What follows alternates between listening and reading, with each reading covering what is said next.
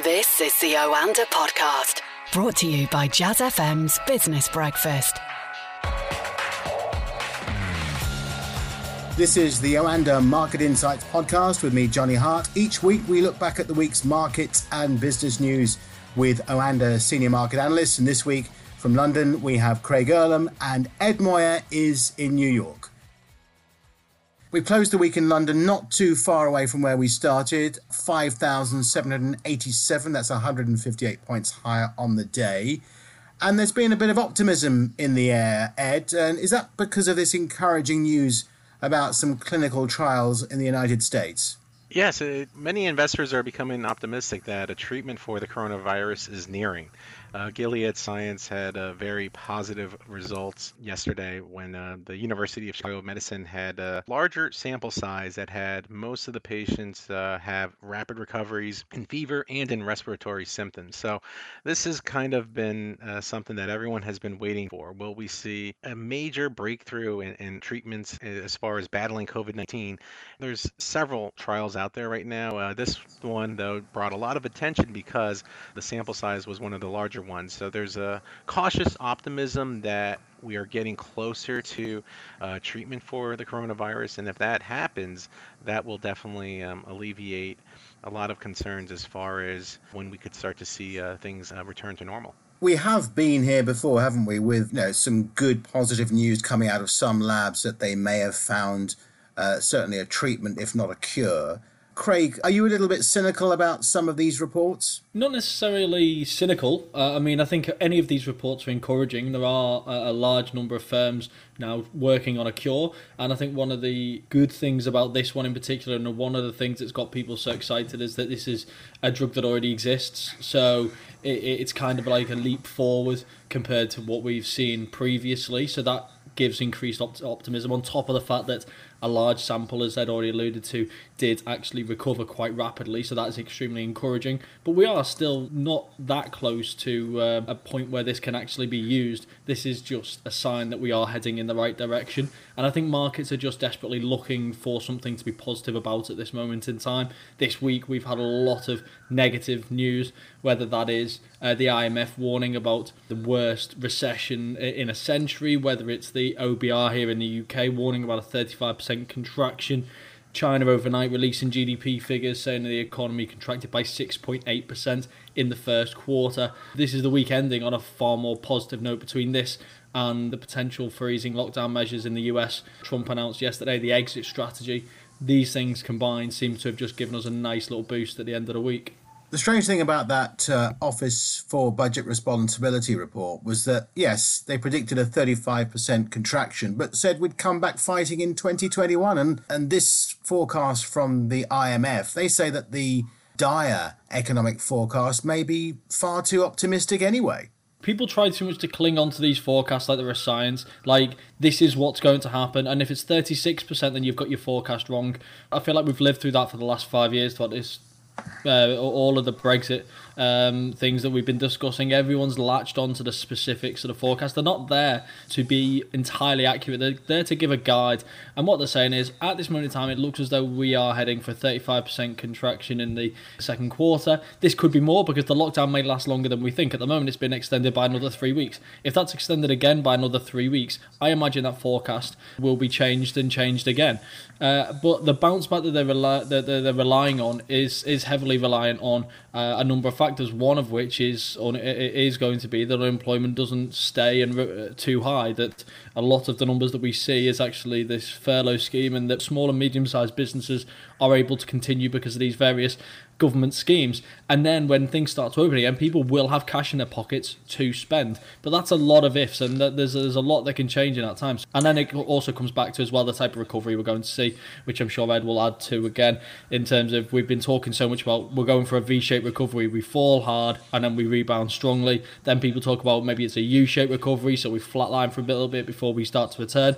And then the L-shaped recovery, the exaggerated, we never bounce back. Although, according to your president, Mr. Trump, Ed, good times are ahead. I mean, some of his press conferences over the last few days have been nothing short of extraordinary, particularly that spat he had with the lady from CBS. But he is, of course, playing up the economy and sort of playing up the recovery as much as possible. Very much so. The president is focused on a few objectives. He wants to make sure that he's able to deliver a stronger stock market. He wants to bring the economy back to normal, and he wants to have a rolling reopening strategy, which will help alleviate a lot of this economic pain that we're currently seeing across the board. And his hopes is that his strategy will help him get reelected. I think when we take a look at the trajectory as far as U.S. equities, this amazing V-shaped recovery, which, for the most part, most of the economists and experts were expecting this to be a short-lived rally because there's just underlying conditions that will see permanent damage to the economy. There are certain sectors that will not recover. We won't see a return of normalcy in several parts of the economy.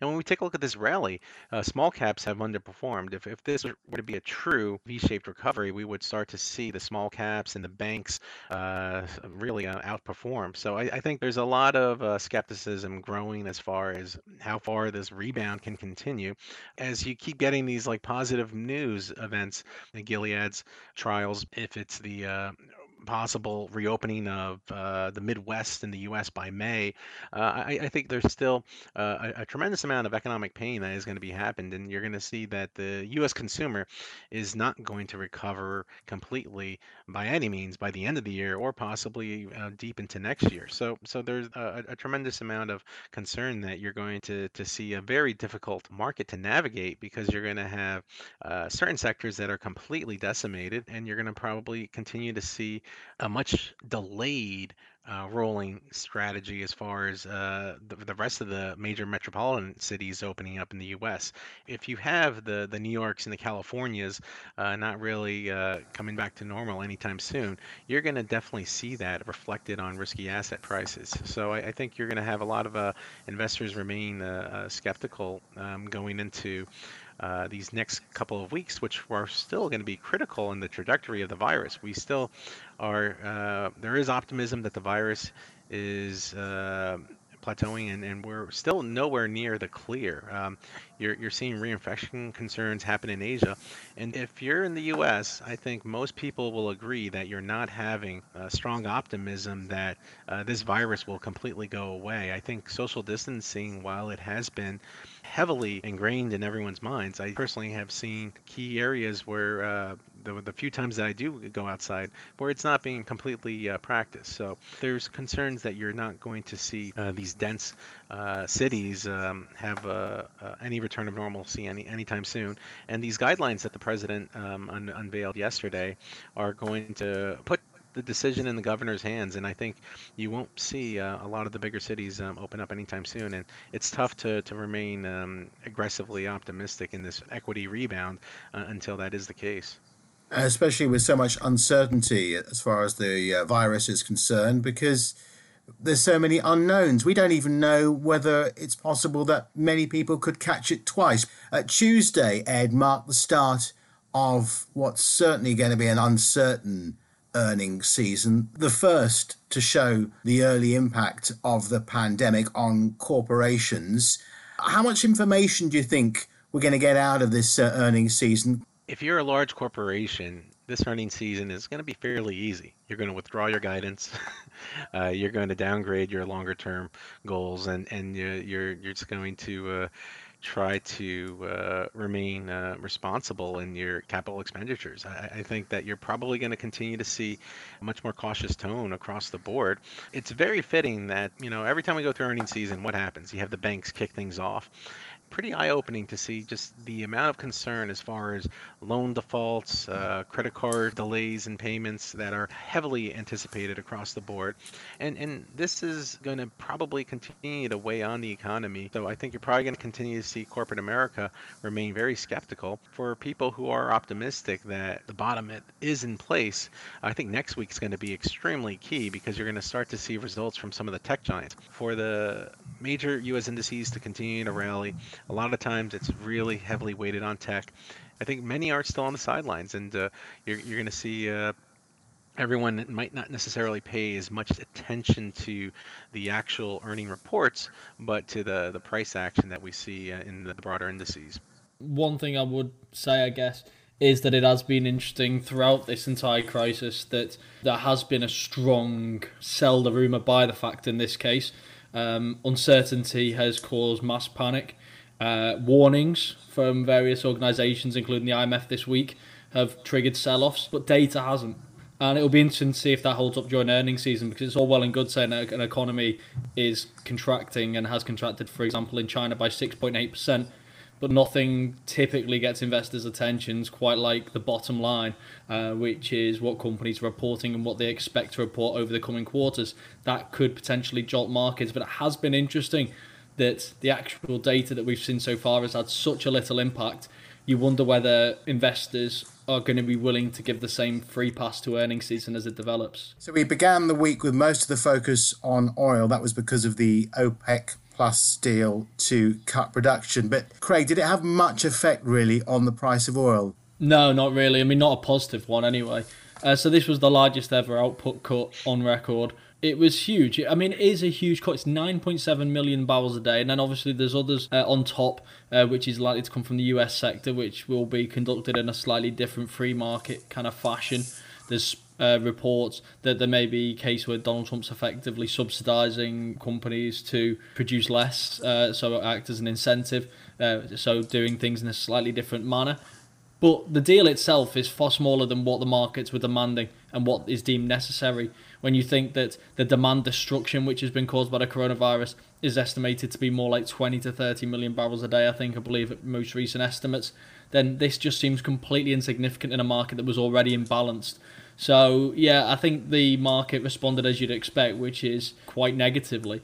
Now, obviously, things might change over the coming weeks. So you look at US oil production 1 month ago, and it was 13.1 million barrels a day. Now it's down to 12.3 already. So the market forces are having an impact, regardless of whether they are directly part of this deal or not.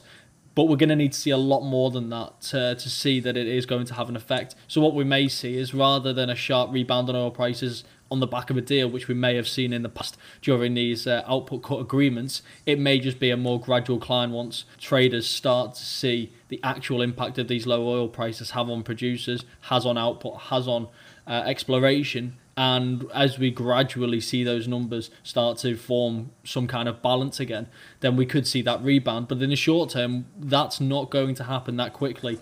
And even if you look at the two near contracts that we're seeing at the moment on WTI, the May contract and the June contract, the May contract today is down 8% at $18 a barrel. The June contract's down only 1% at $25 a barrel. That's due to the fact that we are in an extremely flooded market right now.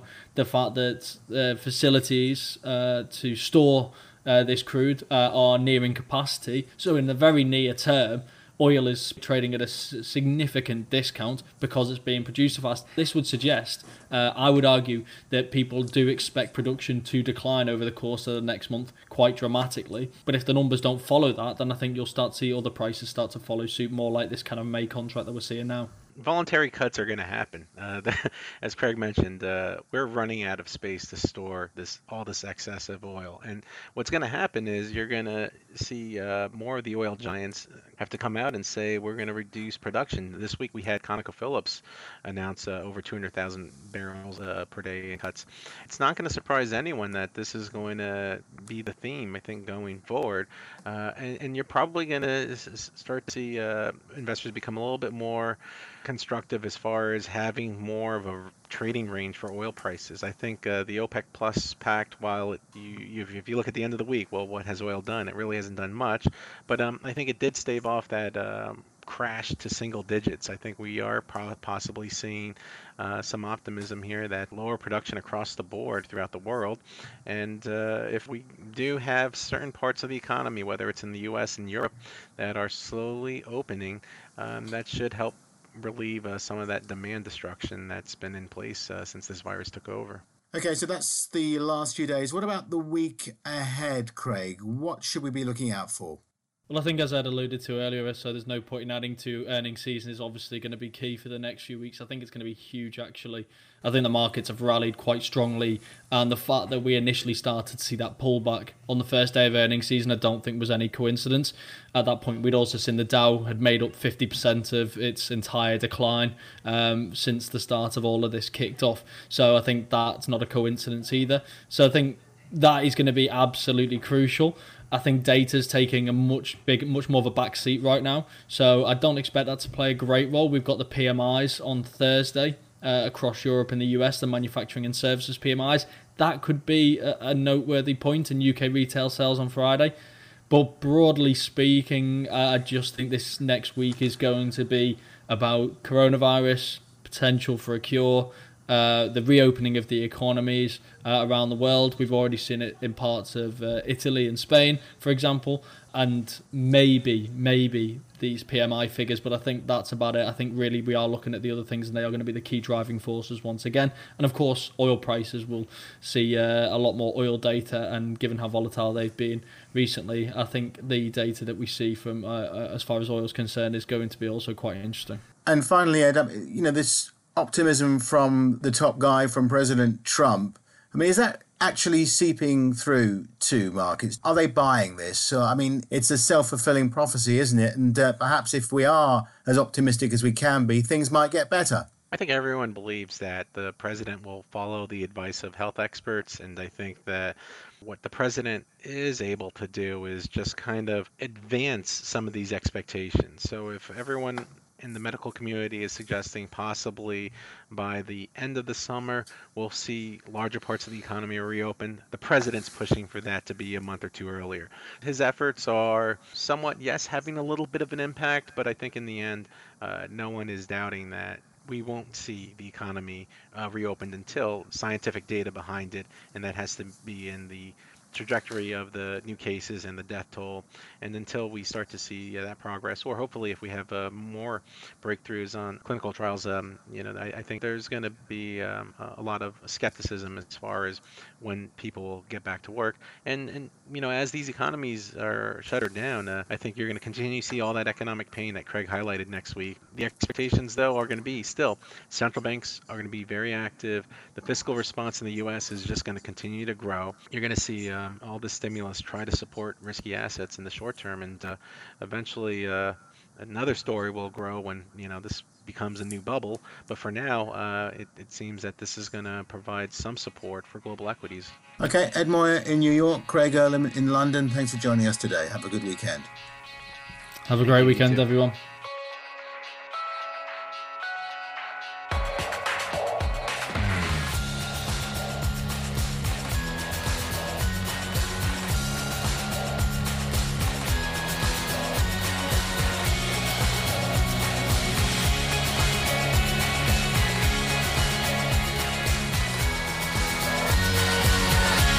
That was the Oanda podcast from the team behind Jazz FM's Business Breakfast, a daily early morning 30-minute briefing for the day ahead. On air from 6 a.m. Listen to Jazz FM on DAB, online, or just ask Alexa.